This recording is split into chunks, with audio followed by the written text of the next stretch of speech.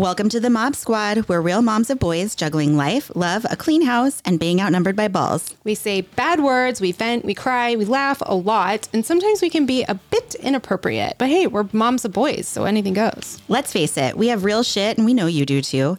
Life gets hard and messy, but we're not alone, and we're never quiet. We know you're one of us, and we're so glad you're here. So grab your favorite drink, fill up that bathtub, or get your fitness on, and let's get this podcast started. It's going to be a wild ride, so buckle up and let's go. Hey guys, welcome back. This is Amanda. And I'm Ariel. We're so glad you're here.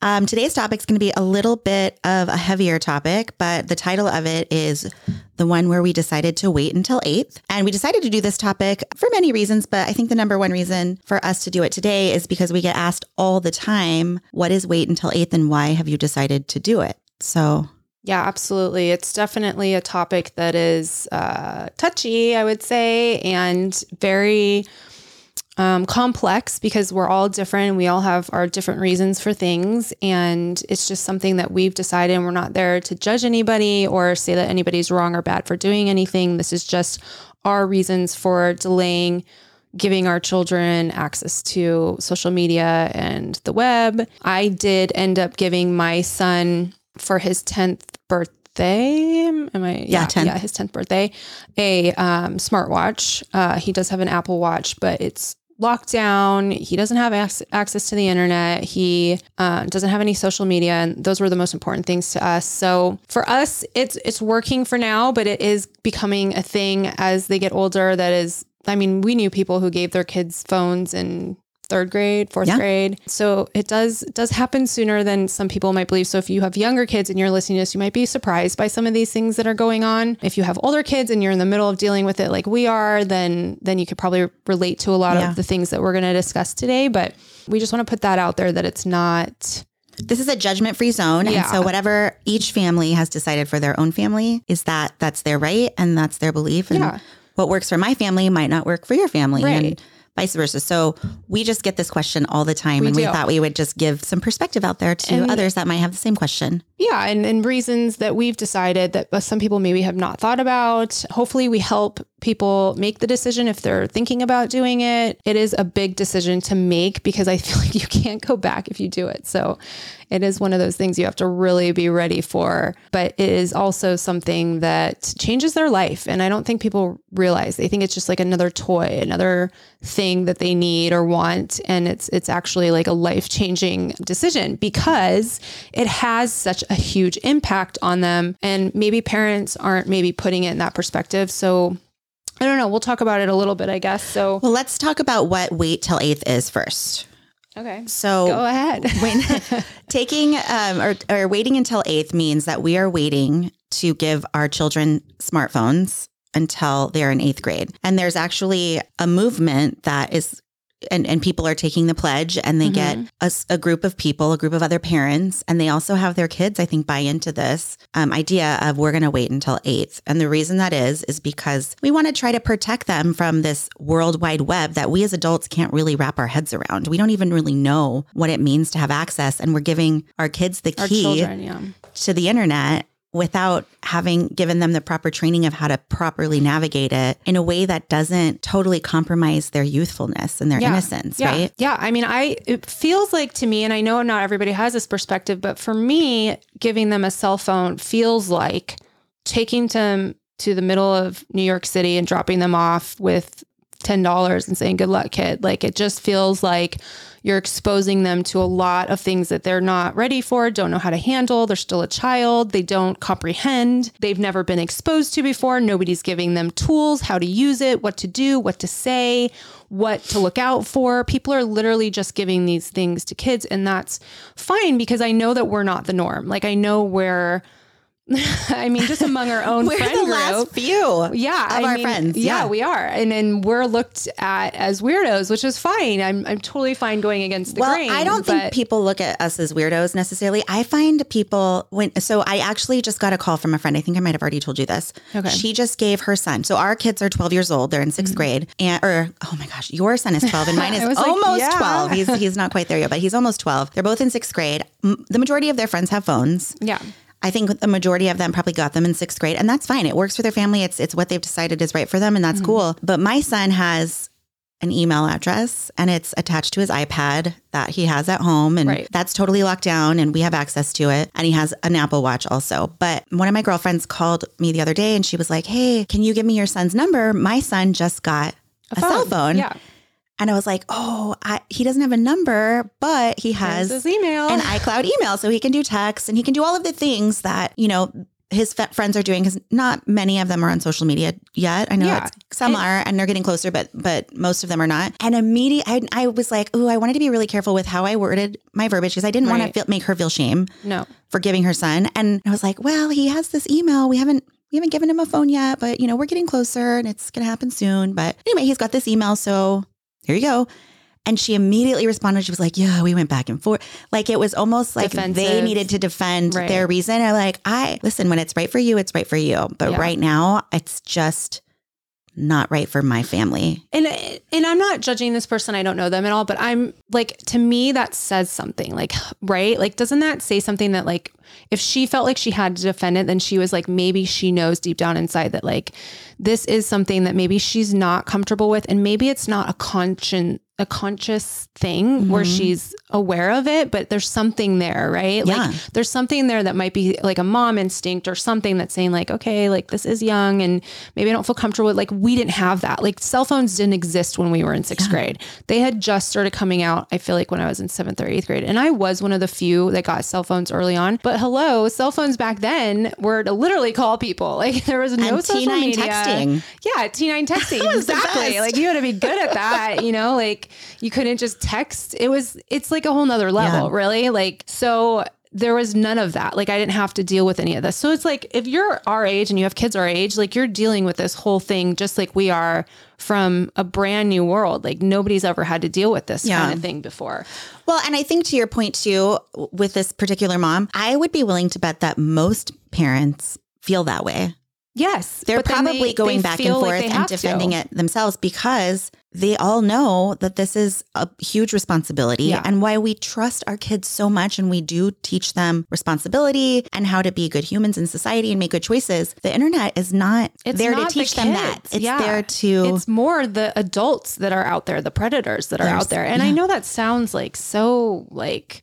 oh my God, there's a boogeyman, like there's no boogeyman, but there is definitely a huge number of the internet kind of is the boogeyman. I mean, it is, but like not in the sense that like, it's like this whole negative, vibe. There's definitely positives, obviously. Tons. And everything I know about everything I learned on YouTube. So there are... Right. I know. You're like the master of like knowing these things from YouTube. And I think there's incredible... Like, YouTube is so much better than college. I learned more from YouTube than I ever did from college. Like I went to the University of YouTube. University. Yes. I have taught myself so many things, and so many people out there have. Yes. I mean, I remember my husband, we didn't have like money to pay for our dishwasher to be fixed because they like charge a huge amount of money for something so stupid. And he went online and YouTubed it there was literally a video of a dude fixing our problem on our dishwasher. It was like the same model or whatever. Like how many videos out there are there of this stuff? It's and amazing. then don't you feel so accomplished? And you saved $1,000 or however much, right? Yeah, you can save money. You can do things your own. I love that. I feel like as a generational thing, or not even generational, it's multiple generations at this point, but like my great grandparents used to do stuff on their own. Like nobody took their car and they fixed it themselves. You know what I mean? Like we've lost a lot of those skills, and YouTube definitely helps you bring that back. Thank you, YouTube. Thank you, YouTube. But then there's the dark side of that too, right? Like there's a lot of predators out there that are really good at what they do, and they utilize other children to reel these kids in.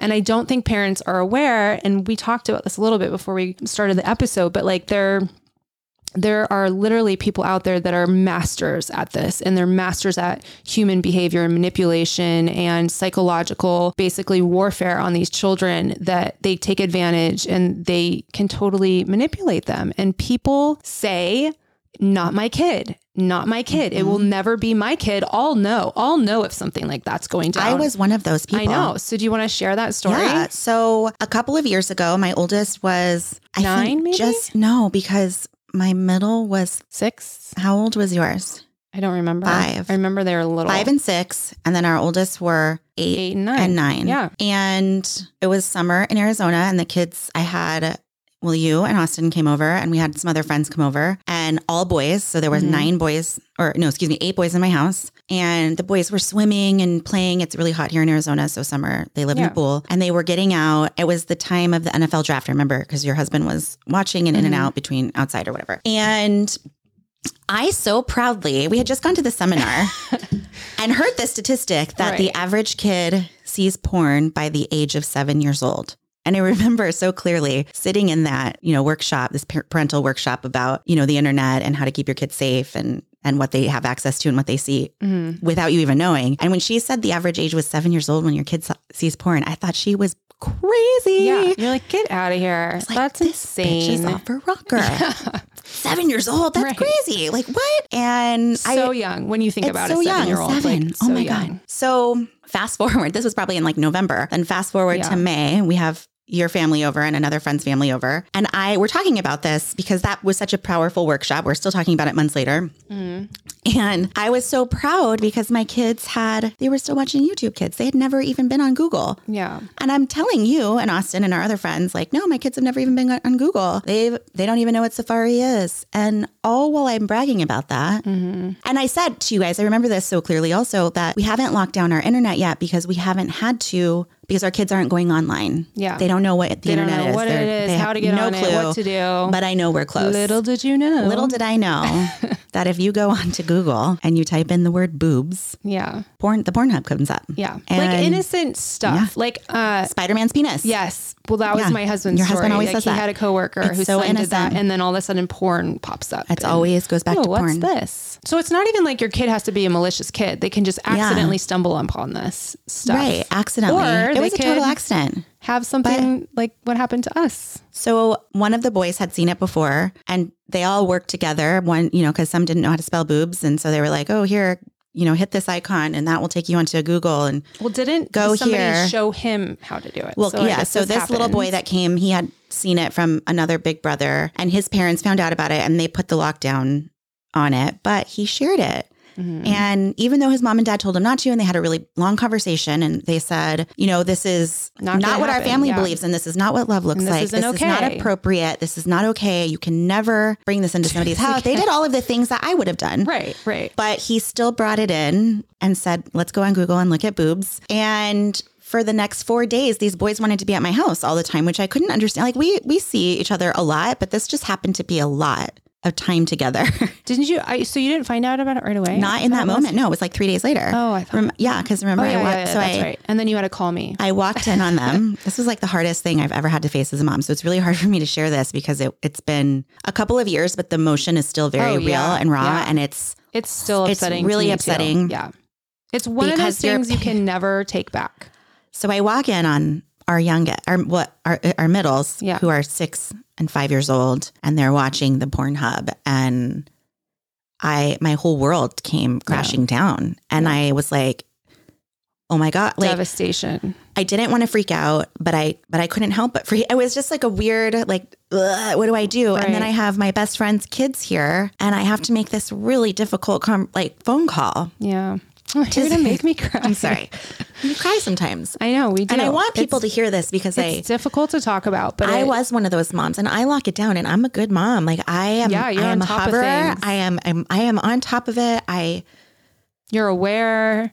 We talk about stuff, but it happened to me, and it happened to you, and I had to make that call to you, and I had to make that call to that other mom, and it was hard. Fucking sucked. It still sucks. It's still so. And then I see my baby, my little 6-year-old boy who's watching the Pornhub, watching things on this horrible website that I've never even seen, that I didn't even know were possible, that there's a lot of different kinds of things on the Pornhub. There's a lot of there's just a lot of stuff that I don't ever really want my kids to see. Yeah. Even when they're grown-ups, I didn't want to see it. But to have to go through that and think my 6-year-old saw that. And you can't take it back. Like you can't the worst part about the entire thing, and the thing that makes me like so angry and upset as a mom who is very protective of my children, is the fact that they can not unsee that. So no matter what conversation you have about something not being okay, or this is not normal, and this is not love, and this is not what sex looks like, that image is burned in their heads. Yeah. And the way that I relate to it, because I didn't have that when I was little, because we didn't have iPads, but it's like a scary movie. Like I remember watching Tremors when I was like 6 or 7, and I was like traumatized from that movie. I was afraid to get off my bed because I thought they were going to come.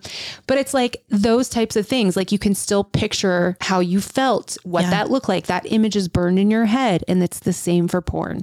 So no matter how good of a parent you are and whatever your values are or your religious views or whatever those things are, they're going to carry that with them the rest of their life. And the thing that made me most upset was like their innocence was stolen from me right in front of us. Like we were literally in the other room when it was happening, and we had no idea. We had no idea. And it's devastating. We were in the other room bragging about, and bragging sounds weird, that we didn't deal with that stuff. But it was that had never happened to us. It was like, we're just not quite there yet, but we're aware. I think, and it's not bragging. We're just, I thought it was so good to have that information. I thought it was like really good training, right? Yeah. Like, okay, I know we don't need it yet. We don't need to lock down the internet yet. And they're still young. Close. They're still young. Like, I knew we were going to happen. Be close, but it was happening right then and there at 6, 5, 6, 8, and 9 years old, and a difficult thing. One of the hardest things I've ever had to face as a mom. And we have shared this with lots of friends, because we do have friends that are like me in that day that I thought, that's crazy. That's never going to happen to my kid. And let me tell you, mamas, every time I have a mom tell me something like that, I want to share the story, because they're like, oh, well, we lock it down. Guess what? Even if it's locked down, they can find it. Yeah. Because do you want to share what you found today? The Spotify thing? Yes. Yeah. So, I mean, I saw this on social media. Somebody shared it. And if you go on Spotify, which is an app for listening to podcasts and music, and, I guess you can watch music videos on there. I didn't even know you could. I didn't know you could either. But if you click on the app, which so let's say your child has a phone that's locked down. First of all, Spotify is probably rated normal. I don't know what the rating is on it, but you're like, oh yeah, you can have that app. Like in your mind, you're like, this is something that adults use all the time. Yeah. It's not kids. This is what I say to my kids. Music is life. I would rather them be on Spotify listening to music than anywhere else, right? Than somewhere else that you think that they might stumble on something. Totally. You're not thinking at all that it's going to be on Spotify. So anyways, you click on the search part of Spotify, I guess. And the first thing that pops up is video virgins. And which I said, oh my God, video virgins. This must be first time artists making their first music video. Aren't you so silly? I'm such a nerd. So you clicked on it, and then what does it go to? Like incest family strokes. MILF titties, titties or clitties, XXS mass special with Shakin' Stevens, banged up. I don't even know what that is. I mean, like there's all this porn. And then the third one down for me is Pornhub. That didn't show up when Amanda did it, but there's another one that's like sex playlist.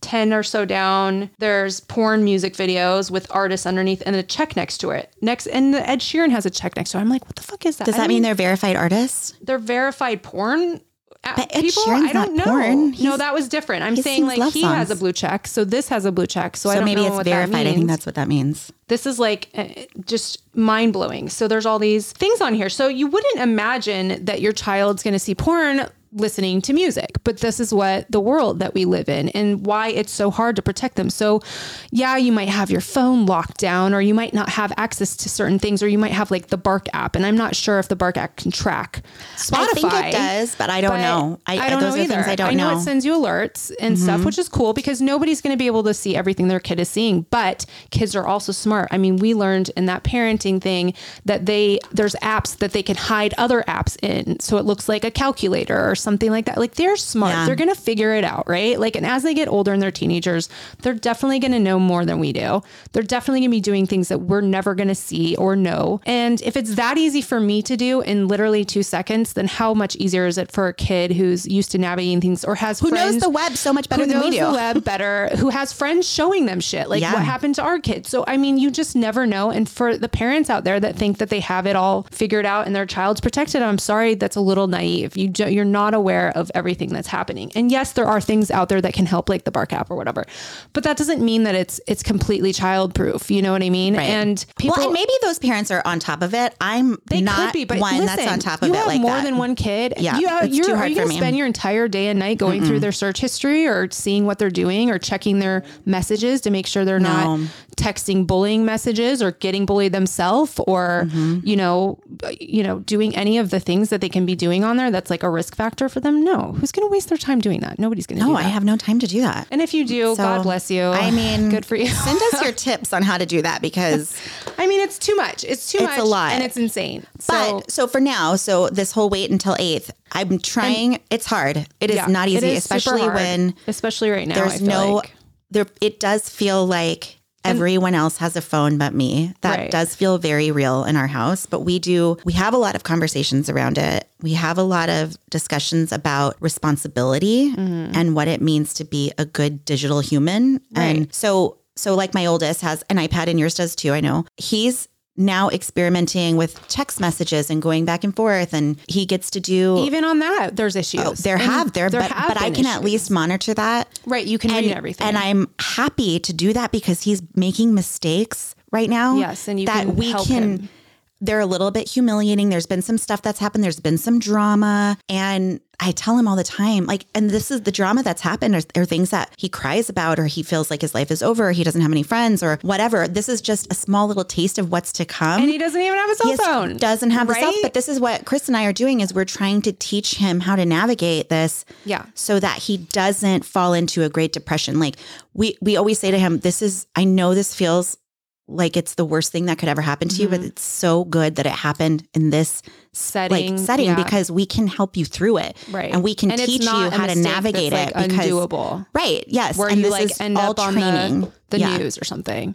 Or gone viral or because everybody get their video. Yeah. Of that 8th grade photo or whatever, the softball girls flicking the camera off when, you got it it was on the news. Remember? Oh, yeah. And they all lost their scholarships or something. It was like terrible. For college or whatever. And there's other things like on social media where they're like, oh, God, I hate Susie. She sucks. I hope she just kills herself. Yeah.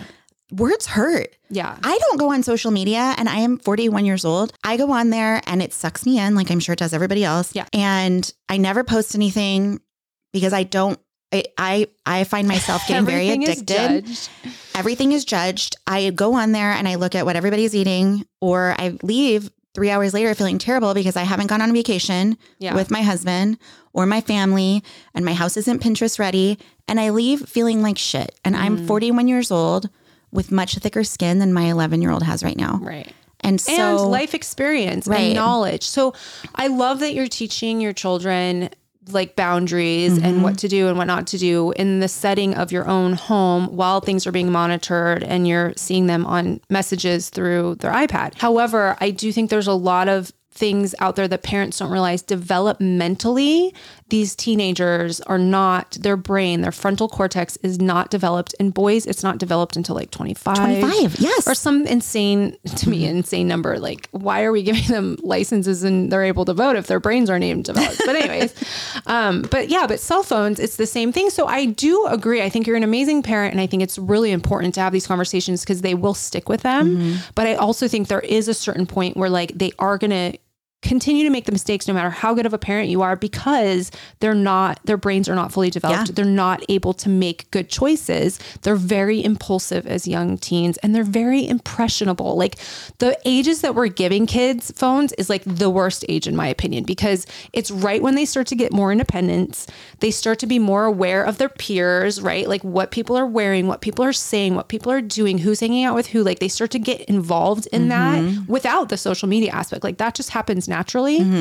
And then we're giving them this technology that literally to me feels like the worst time. Like right when you're having to deal with all these changes, now you're going to have this tool that adults, like you said, cannot even handle. Like I know I have the same problem. Like I got off TikTok for the reasons that it's so associated with China spying on everybody. But also like when I first got on there, I would watch videos for like 4 hours straight and time would fly by and be like, holy shit. Okay. So TikTok is so entertaining. There are some very talented people out there. We always talk about how great TikTok is. And it is. I'm not on it anymore. There are so many talented people. It's amazing. Yes. Like the videos they post are freaking amazing. They're funny. They're beautiful. They're inspiring. There's all the like things. You said, yes. like we have the life experience. We have the knowledge. We have the ability to not make impulsive decisions, and we still struggle with it. So how mind-blowing is it that we expect a child to be responsible or know how to navigate that world, even if you're an amazing parent? Like, it doesn't matter. These are teenagers. They're just not ready for it. It's just kind of silly. But at the same token, I understand why parents give them phones, and I understand giving into the pressure. Like, that's difficult. Like, well, and sometimes it's your only choice. If you're divorced or you're dropping your kid off and they need you have to have access. There's to like that. We have friends who have kids that are in dance and they're gone, 10 hours a day dancing. They need to have that phone. So there's just no judgment at all. Like, but I think there are good reasons not to. There's so many good reasons why you really shouldn't. Quick, absolutely. I want to mention, because we are talking about wait till 8th. They do have a Instagram page. It's wait until 8th, but the 8th is the 8 and then it's TH instead of like spelled out. And I definitely recommend following them. They have a lot of good information about establishing boundaries, delaying social media, delaying smartphones. And if you want to join our wait till 8th pack, do it. Yeah. We can post our link. We took the pledge. Watch, we'll give in tomorrow. No, we probably will give in, but we're going to do our best. And here's what I think about it is, maybe I won't wait until 8th grade. Maybe it will be 7th grade. But I know without a shadow of a doubt, I won't lose one night of sleep over giving my son a cell phone, because I know that he went through his driver's ed of, technology training. I'm not just going to hand him over a car and say, here you go. Right. I'm going to teach him how to use it. Yeah. And I'm going to teach him how to use it safely. And I'm going to give him the freedom to make some mistakes. And I'm going to be there to help him fix those mistakes, so that I know that once he has it in his hands, he's probably still going to make mistakes. Absolutely. Yeah. You can't he will be digitally responsible. Yeah. As much as they can be. I mean, literally as much as they can be for their age and their development. But yeah, I think, there are a serious, like, dark side to giving kids technology that we do want to talk about a little bit. We don't want to make it like super sad or anything like that. But, I've been just on, I don't even know what I'm on, but I'm seeing or hearing about these lawsuits that are happening against the social media. Yeah. And so I did go online and look at, there's one against the Meta, which is obviously Facebook and Instagram, and then one against Snap Inc. for Snapchat. There was an 11-year-old girl in California who committed suicide. The lawsuit was back in January of 2022. And they claim in the lawsuit that it's addictive, which we know that it's addictive, and social media and the algorithms are very good at learning. Well, that's why they created it. They created it to be addictive, right? They have that's literally their point. Videos that said that was the purpose of them doing that. Right. And then there was a kid in Tennessee who also committed suicide. There was a lawsuit in June of 2022. He was also addicted to social media. For any parents out there who have kids who are struggling, obviously, please get them help. There are lots of information and resources out there. If you need help, take them to emergency room, contact the school. There's a suicide hotline you can Google. And if you are thinking that your child is addicted to social media, there is a law firm called the Schmidt Firm. You could Google it. They are the ones doing these social media induced injury cases, and you can call them, and they work in all 50 states. So I do think that these big companies do need to be held responsible, and I don't think they should market to kids. And I think that there should be boundaries and rules around the information that people are giving them and what they're tracking and all of that stuff. But it's important to know that for teenagers, the suicide rate has gone up a lot. I don't know if you have that. Yeah, 3 times higher. It's tripled over the past 15 years. Which is insane. Especially That's high a huge jump for girls the ages of between 10 and 14 years old. Which is when they get cell phones. Their phones and social media. Suicide is the second leading cause of death for 10 to 34-year-olds. So right in that age range is when all these, it's like the cell phone generation. I don't know. It's like it's the age. And it's sad to me to know that that's true for 10-year-olds. Like, if you just think about a 10-year-old, like, that's just mind blowing because they're so young.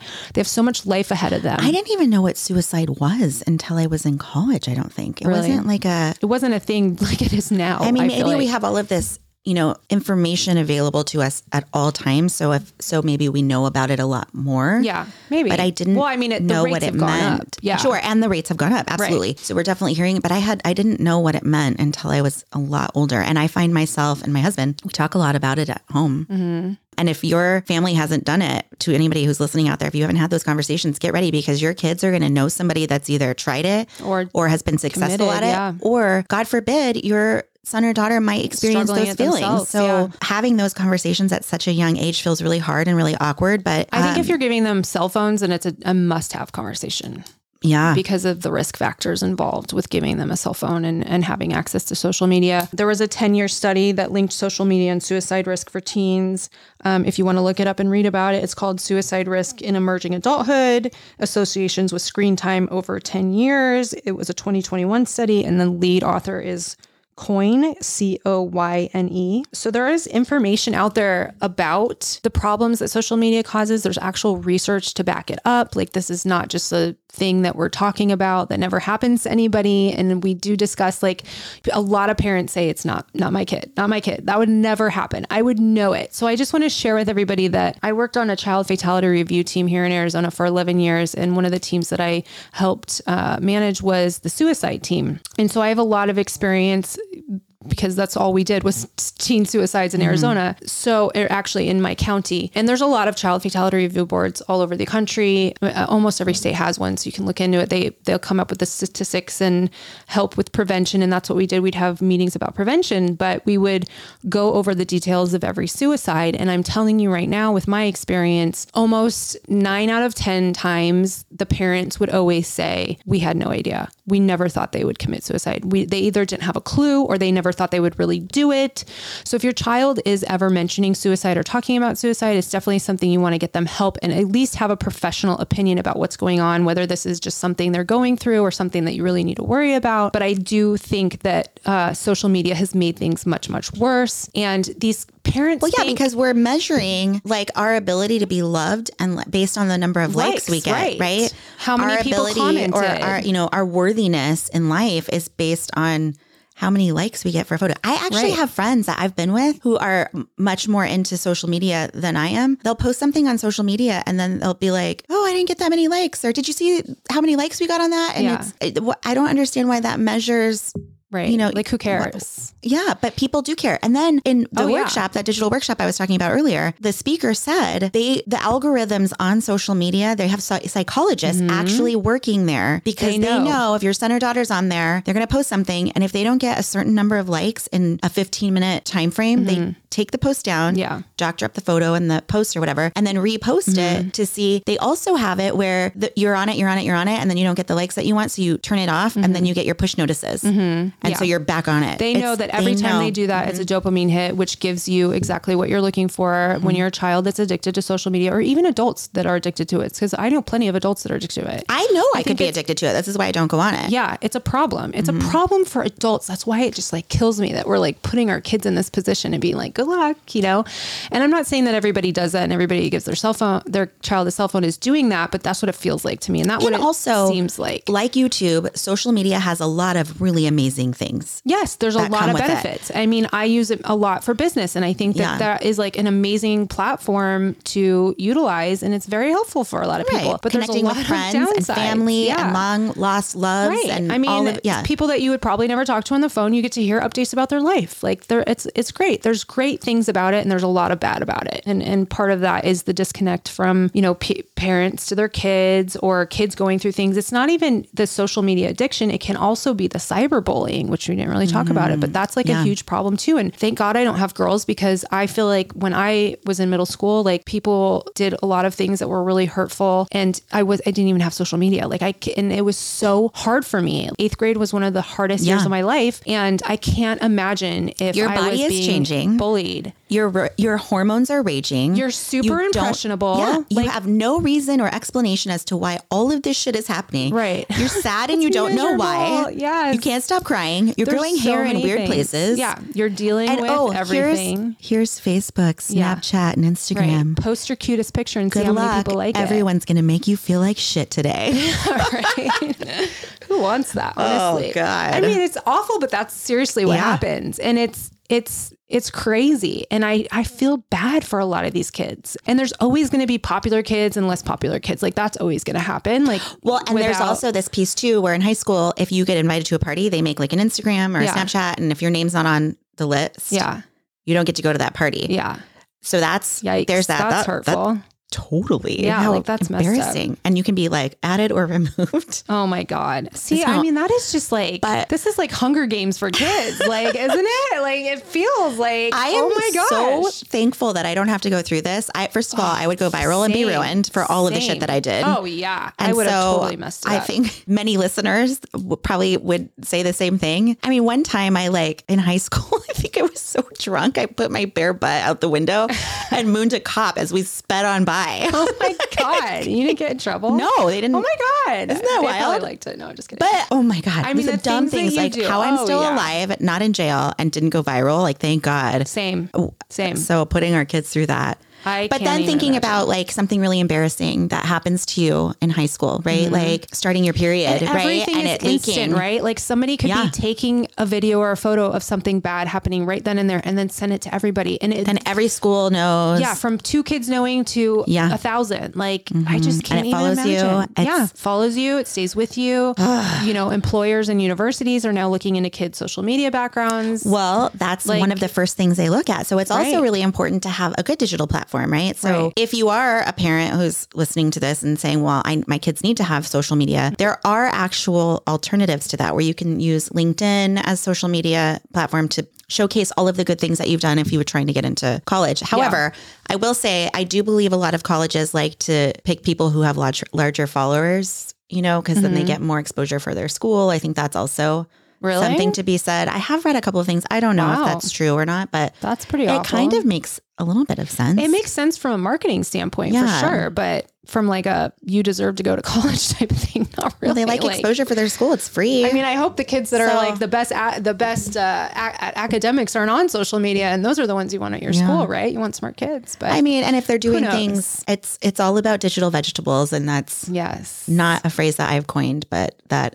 we've heard. we've heard through So there are digital Yes. vegetables and digital candy is the way that this goes. And then obviously you can have a little bit of digital candy, but you want mostly digital vegetables. And if you have the opposite ratio, then things start to be not healthy and good for us, just like candy versus vegetables. But And if you have chosen to give your kid a phone, that's cool. Then that's great. Just be aware of what's happening out there, what's going on, and have conversations with your kids, because I think that's key. It is super key, but I do think that teenagers are smart and they will hide things from parents. So going back to like the suicide stuff, like, you know, some of these kids are really good at hiding stuff from their parents. Yeah. And here's the other problem with teenagers. They are super duper impulsive. They make decisions impulsively. They don't think about future consequences, which is why they have, you know, they'll do things on social media and not think about, oh, now I don't get to get into that university. They took away my scholarship because I flicked off the camera. Like, you know, things like that happen and they don't think about the long-term consequences, which is fine. I struggle with that sometimes. I'm a little impulsive, but it also goes back to, let's say your child's being cyberbullied and you're not aware of it, or, you know, they're not as cool socially on social media or whatever it is. They can hide things from you, but not only that, they can't see past tomorrow. That's the biggest lesson I would say for parents, because, and even I went through this without social media. When a child breaks up with a boyfriend or a girlfriend or whatever, or their best friend isn't talking to them, or they did something embarrassing and everybody at school is talking about it. Those things are hard things to go through in general in life, like just in general as a Yes. teenager. But then you throw social media and 8 million people know about it, or 8 million people are commenting on your post and saying mean things or whatever it is. That is like a whole nother level. And some of these kids can't handle it. And I don't blame them, because it's awful to go through those things alone as a teenager, but yet on top of it with the social media aspect. And these kids are impulsive. So they might be like, oh, I need to kill myself. Or we've seen those in that parenting class where they post stuff and these kids will say to them, go kill yourself. Nobody likes you. You know, nobody wants you here. You might as well just die. You might as well kill yourself. Like awful, awful things to each other. And then when the kid does it, everybody's like, oh my God, you know, but this is how kids are, and they're impulsive. And if they think my life is over because I'm a freshman in high school and I can't ever go back to school, they don't realize, listen, you're not going to care about these people 10 years from now. You're going to be married or have a great job or live in a wonderful place, and nothing matters that happened in high school, but they don't see past that. They only see what's happening to them right then and there. And that's why it can be a little dramatic. And that's why they can say things like, I want to kill myself, or, you know, a lot of the suicides that we did, not a lot of them, but a good majority of them, the kids had said something like, I wish I was dead. I don't want to be alive anymore. I want to kill myself. They literally said those things. And the parents, when the police were interviewing them, were like, we didn't think they'd really do it. We didn't think that was an issue. And I will say this, just to give parents a heads up, a suicide is not always going to be by gunshot or something. If you're like, oh, we don't have any weapons in our house, everybody has a closet pole, the pole that the clothes hang on. That was the majority of our suicides, kids hanging themselves from the closet pole. So we talked about this a lot because we were like, how can you prevent it? There's one thing to have like rules about guns and keeping guns locked up. And we even had deaths where the parents were very responsible with their guns. They kept the ammunition separate. They had lock and key to the gun, but the child had behind their back taken the key when they weren't looking, made a copy, put the key back so the parents never knew it was missing, and still use the key to get into the gun safe. I mean, these are smart kids. Like, they are smart. If they're determined to do something, they're going to do it. But that's why it almost like gives me chills when people say like, my kid would never do that. We're on top of things. But because I know it happens all the time. Good parents have these things happen to them. It's not always a parent who's not there. It just happens. You know, it's part of being a teenager. And like, why would we want to make things harder for a teenager? You know, I just think about that. And I'm not saying anybody's out there maliciously doing that to their kids, but it kind of feels like there's maybe not an awareness about it. And obviously it's hard to talk about. Like, this is not something anybody wants to talk about. It's sad. It's horrible. It's depressing. Well, I saw that video the other day when I got sucked into one of the social media platforms. Remember, I told you about that. I think it was a man in New York City, and he had this sign that he wore around his neck, and it said something to the effect of, I'm sad and I'm lonely and I need help. And people just walk by. I need a hug or something. I don't know if it said I need a hug, but I want to say I want to kill myself. Yeah, but or something like that. It was like, to me, I was like, oh my God. Poor human being. Why? I was like, why is he standing there? What's going on? Is this so a bit sad. Like what? Because nobody stopped to talk to him, and his sign literally said, I need help. Yeah. And it caught my attention. So I continued watching it. Yeah. And then he flipped his sign around and it said free money. And there was money attached to it, taped to the board that he had around his neck. And everybody, that board was cleaned out in 5 seconds flat. And everybody was like happy and like high-fiving because it's hard to be a good mom. It's hard to talk about hard shit. Yeah. No one wants to do that. We are all in this together, and we're all going through this together, whether we like it or not, whether we want to talk about it or not. This is happening all around us. So we have to band together. We have to talk about this stuff because our kids are going to be exposed. They're already exposed to it. Mm-hmm. So we just have to be better at that. Yeah. The elephant in the room is here. It's not going anywhere. And whatever you're thinking, we're thinking it too. Mm-hmm. We just got to talk about it. Yeah, we got to talk about it. We got to be open with other parents, because even though that story that you talked about with us is really difficult and still really upsets me. Oh, Porngate. Yeah, it's so upsetting, but it is what it is. And I think maybe that happened to us so we could share our story and people could learn from it and realize that this stuff can happen right in front of you, and you think you're doing everything right, and you just never know. You never know what's going to happen. You don't know who's going to come after your child. You don't know who's going to show them something. You don't know what that is. And I was even, mentioning to you how like, I didn't know this about Roblox. Like, you think Roblox is like a normal kid game. A lot of kids I know play it. I guess there's orgies on it where like these kids go in, there's like these other rooms or other worlds. I don't even know because I've never really gone on it, but that they have like these orgies. Like, it's super weird to me, actually, that your Roblox character that looks like a Lego man. Yeah. Is having an like that. Yeah, okay, first of all, that's so odd. It is very weird. But there's a lot of predators on there, I guess. Yes. And I had no idea. I didn't know that either. My kids have been playing it for years. I had no idea. Talk to people on it. I didn't know that you could talk to. So I guess predators go on there, pretend to be kids, and talk to your kids. And they're having conversations. And you have no say in it. Them. So on Fortnite, or because I during the pandemic, that was the only way for our kids to connect, right? And so I know you got really mad at me during this, but I was like, because you're like, I thought we were going to not do Fortnite together. Oh, yeah. Because our kid, we were not letting them play online yet. And I'm like, no, I did all this research and you can lock it down. Yeah. So we did. And then you started letting your kids so then they could play because we didn't see each other as much during the pandemic, right? Mm-hmm. We were all locked down. They didn't have any connections. That's how they all connected, right? It was playing Fortnite or whatever. But I could lock it down so that he had to have approval from us to have a new friend. Oh, have a conversation. Yeah. They couldn't, there's all these like, parameters that you can put up, right? Okay. But on Roblox, you can't do that. And how did that I know of. I don't think you can. I didn't even know that they could talk to all these strangers out there. My son, my 6-year-old, was playing Roblox the other day, and he was like, "Who are you talking to?" And he was like, "It's fine, Mom. It's fine. It's Danny from California." I was like, "Nope, turn it off. We're done. We're not doing that." And he had a fit. That's another thing is raging out, technology rage.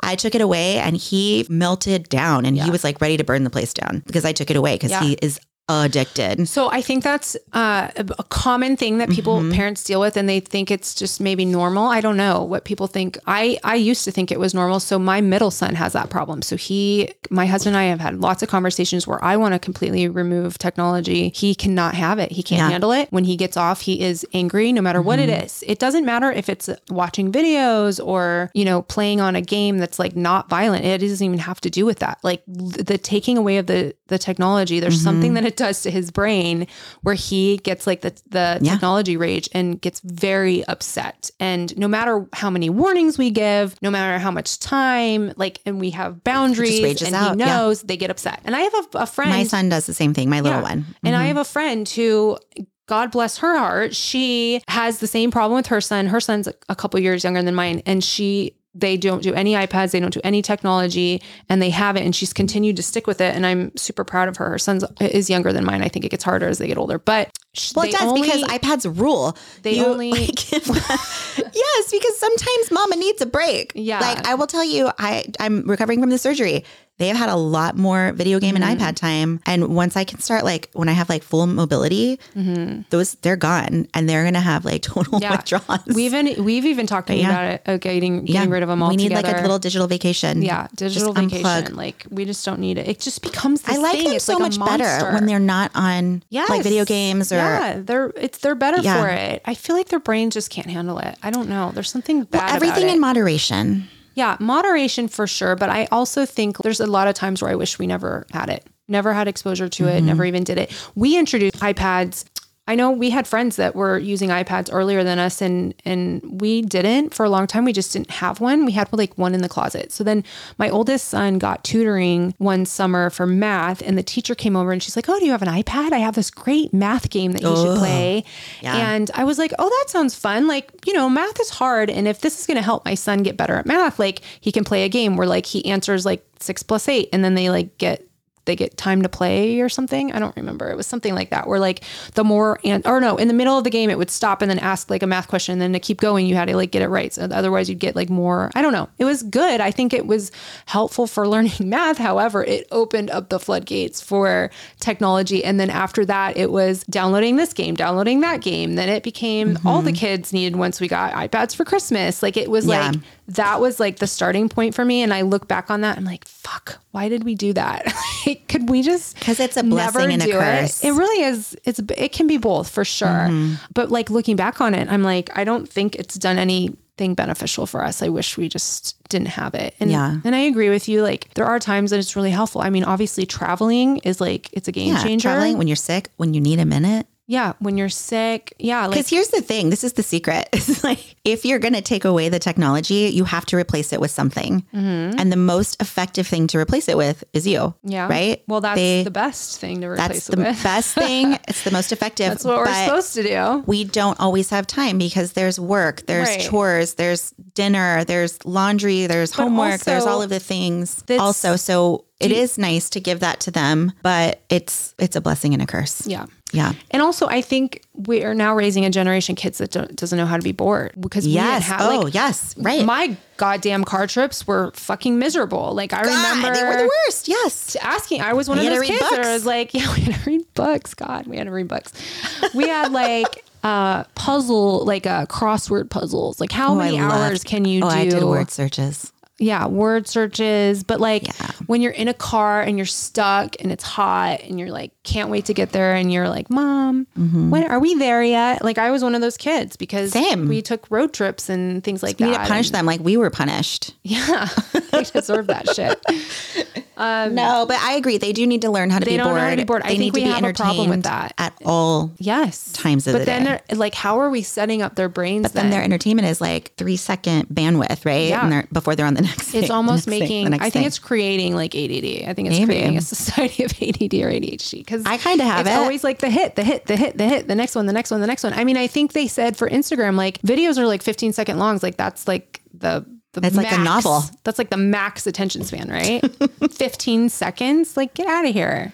It's like I get it though. So I've been recovering from the surgery. Yeah. I have text neck now, which I did. This text neck is real. From texting? I think it is. It might be from my crutches, but my husband thinks it's text neck because the only position that like feels, literally what they call it. Yeah, when your head is like down like this because you're looking at it. Well, that's everybody. He thinks that is what he thinks is part of it is from my crutch. And so a part of this is kind of a joke, but it's also like a real thing, but it's like leaning. But also I've been on my phone a lot. 1 billion times more than I've ever been on it before. I'm playing games. I've gone on social media like 10 times. Yeah. Like, which Ariel knows this about me. I never go on there. Yeah. It's like a treat for me to go on. Yeah. But yeah, I've been on it. I've been like, it's a thing. Mm-hmm. It's a real thing. And these kids are all walking around with their hunchbacks now. Yeah. I got it. It's real. Yeah. The hunch is real. The hunch is real. The text neck. It's like a weird thing. Oh my God. It's the most painful thing I've ever had. The only comfortable position is for me to go back into text neck mode. Where I like put my I'll never look at you again. I'll just look at your forehead. What's going on? Oh, I have text neck. It's true. The pain is real. This is the longest my neck has ever hurt. It's been like 2 weeks. Wow. Damn. I can't get off my phone because I'm addicted. Yeah, it is addicting. But I'm going to be mobile here soon. So we just went on a trip and I didn't have my phone because we didn't have Wi-Fi or cell service. We were in the middle of the ocean and it was amazing and I liked it. And at the same time, like you said, it's a blessing and a curse because I couldn't do any of my business stuff. I couldn't check any of that. But at the same time, I didn't have to. Did you go through withdrawals at all? A little bit. Yeah. But I was surprised how quickly I was like over it. How long did it take you? Probably a couple days, just a couple days. Yeah. Remember when we went on that trip to Young? We went to this cabin that your family used to own. My family was it Young? Where was it? Remember that with the creek? Oh yeah, we went there. That's the It was like in the middle of nowhere. Oh, the ranch. Yeah. Yeah. So it was in the middle of nowhere. You had to go down hour-long dirt road to get there. It was literally in the middle of nowhere. I miss it. It was so fun. It was like one of the best trips we've ever taken. So but cool. there was absolutely zero service. You couldn't even play a game. You could not do anything. There was no TV, no nothing. It took me a solid 2 days to not crave my phone. I remember that. Right. But if you're not on social media, what are you doing? I don't know. I read. I'm a big fat liar. I go on Twitter a lot. Oh, do you? But the reason Twitter doesn't make me feel bad about myself. Yeah, because it's not. Twitter is like where I get like the headlines and stuff or whatever's like go. That's how I kind of stay connected to the world and like what's happening. Right. Because you'll hear about it. I do go on Twitter, but I don't tweet. Yeah. You fly under the radar. I do fly under the radar. Yeah. And I get the headlines and stuff, but that's, so yeah, I have an addiction just like anyone else on my phone. I mean, but it's designed to be addictive. Mm-hmm. Like these lawsuits are literally people suing them. That'll for be the interesting to see what the outcome is of that. I hope they sue the crap out of them. I mean, they will, but they're like pure evil. They know about it. I mean, wasn't there, they have tons of money. Yes. And also didn't the Meta guy, Zuckerberg, testify in front of Congress, like their own internal studies show them that it's addictive and causes that's the whole purpose of it. They want that. They do want that. I mean, it obviously makes them tons of money, but like, where is our government? Well, I don't trust that show that you told me to watch, and I don't know if anybody out there listening has seen it. That Social Dilemma. Oh, Social Dilemma is one of the reasons I got off Facebook. Yep.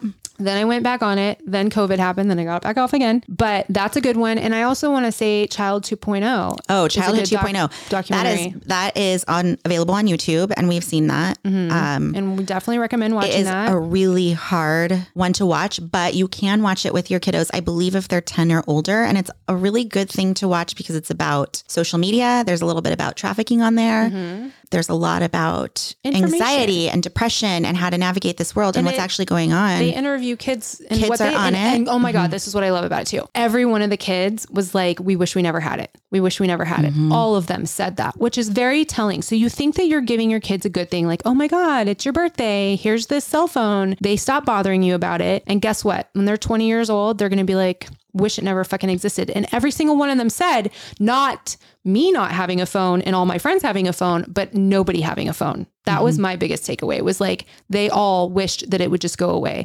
So, and here's the thing, we're the parents standing it out. We're putting our kids at odds because they're the only ones without a cell phone. which sucks. And being a good parent is hard. That's one of our episodes. Check it out.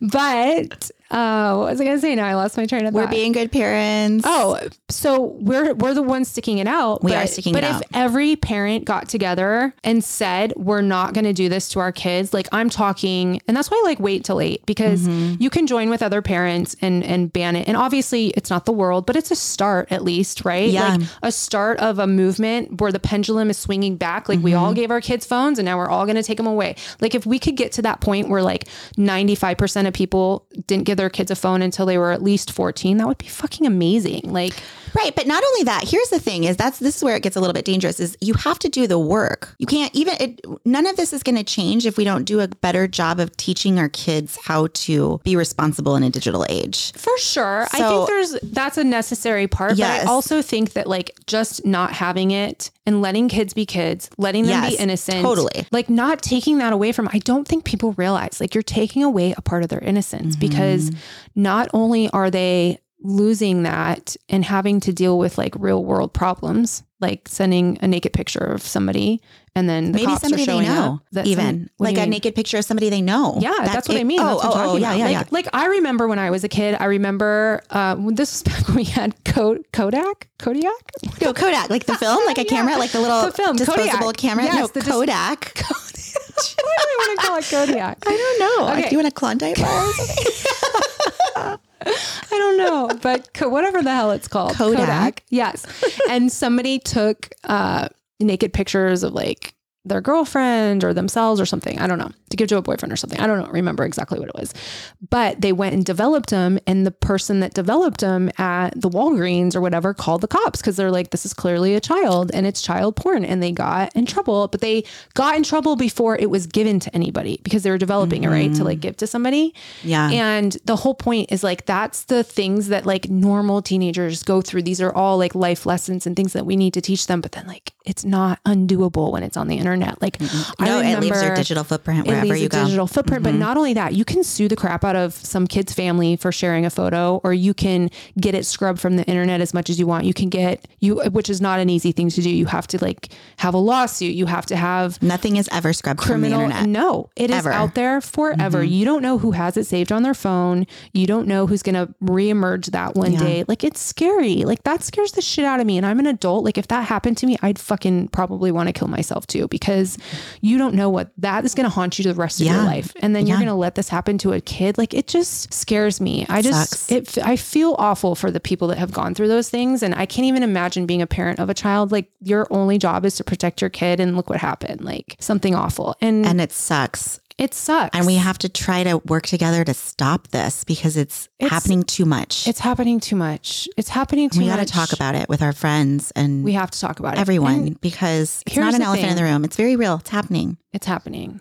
You have to, address it. I know it's uncomfortable to talk about suicide, and I know it's uncomfortable to talk about child porn and predators and all of those things, but it does exist and they're not going away just because we're not looking into it. And as much as we love our kids and we're good parents and we teach them everything that we know and we think that we're protecting them, we can't protect them from everybody. And the predators on the internet are really good at what they do, like insanely good. They're charming. And they reel them in psychologically. Or they use children. They use other children. The kids trust the other kids. Like this happens. Like this is not just like an Epstein Island manipulator. Like this is happening under our noses all the time. And this is one thing that I didn't know about child trafficking. So I thought child trafficking was more like they kidnap somebody and then they sell them off the rest of their lives. But this can actually happen. I guess there are evil fucking parents out there that actually sell their kids. Like, did you just hear that couple? It's like a gay couple and they... Oh my God. Yes. I don't even want to talk about it. I can't even either. I saw that when I was on vacation before my phone didn't have internet, and I was like,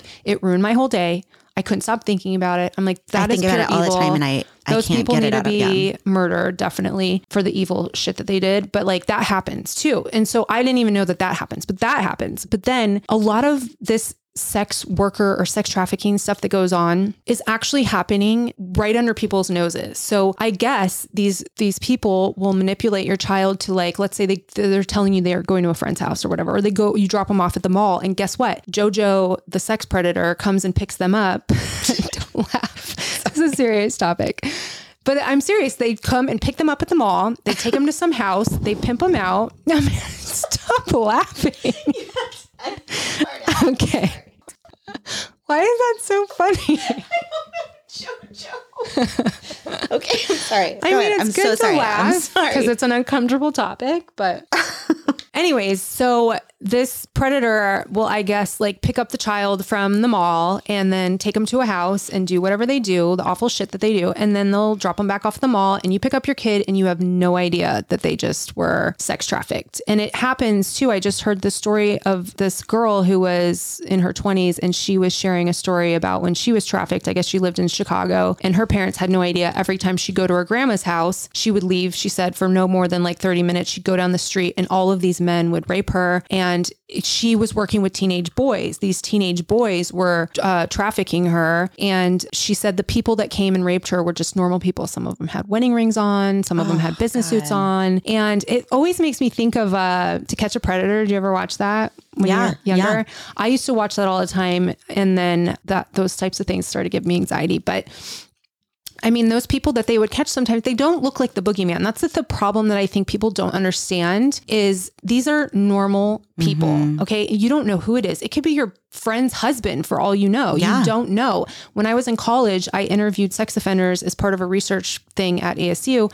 And, we interviewed sex offenders that had gotten out of jail. Mm-hmm. I know this is insane. Everybody's like, who sent you as a 20-year-old to these people's houses? Crazy. But anyways, one of the people that I went, it was an insane, I don't even know why. I did research because you think you were invincible. Well, that's true. When you're in your 20s, you definitely think nothing bad's going to happen to you. Mm-hmm. I mean, they knew where we were and we had a partner always. We were never sent alone. But when I look back on it, I'm like, we went to some scary places, like some really bad neighborhoods, but then some of them were normal. So this one guy, this always stands out in my head because he had a 12-year-old daughter. Normal looking dad, like not a scary boogeyman, right? Mm-hmm. He had a 12-year-old daughter. They had a sleepover. He drugged all of her friends and did sexual things to them. And I guess this happened a few times before one of the girls saw something, realized they were being drugged. I don't know, but somebody told, and the guy got caught. And then he was out of, like, I'm interviewing people that are out of jail. I'm like, if you do that to somebody, like, you should never get out of jail. Like, that is evil, right? Ugh. But like, this is just a dad. So that's why I'm like, for sleepovers is like a no for us. But in my opinion, like you have to be aware of who your kids are hanging out with. But just because you think it can't happen to you, how are these people getting access to your kids?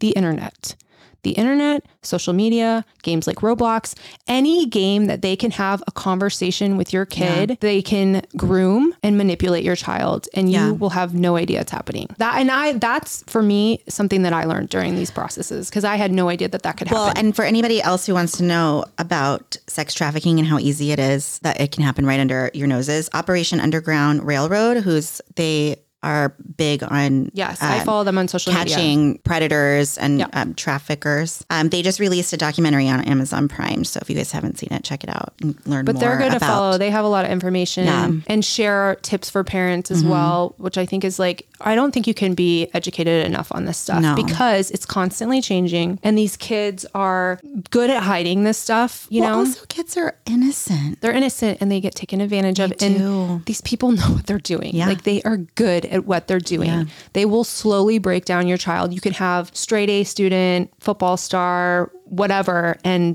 they will come after your kid. It's not just the kids with low self-esteem, although they are good at finding those kids that are struggling, which for teenagers is like a normal thing. I think that's the majority of them. Yeah, right? Like they're all struggling really. But also everybody kind of goes through those things in life, right? And if it happens to be the right moment, guess what? Jojo the Predator. Oh God, Jojo. Get the fuck out of here, Jojo. But they'll be right there waiting. Like, seriously. Oh, Jojo. Get rid of that guy. Seriously. I mean, it's a big topic, and I feel like we could talk about it even longer than an hour, but I don't know. Do you have anything else to add? No, I think that's a good wrapping up point for today. I mean, I think we'll revisit some of these topics, and if any of our listeners want to hear or talk about anything else, a different topic, or build upon something we've talked about today, send it to us. We'd be happy to research it and give you our opinion. Yeah. We're very good at that. Right. And we're not right or wrong. It's just what we're doing that's right for our family. And I will tell you that if you're struggling, you're not alone. We struggle every day. Try to find your bestie and confide in them. And if you can't, send us a message and we'll be your bestie and you can confide in us. Yeah, absolutely. Yeah. Take care out there, everyone. Bye.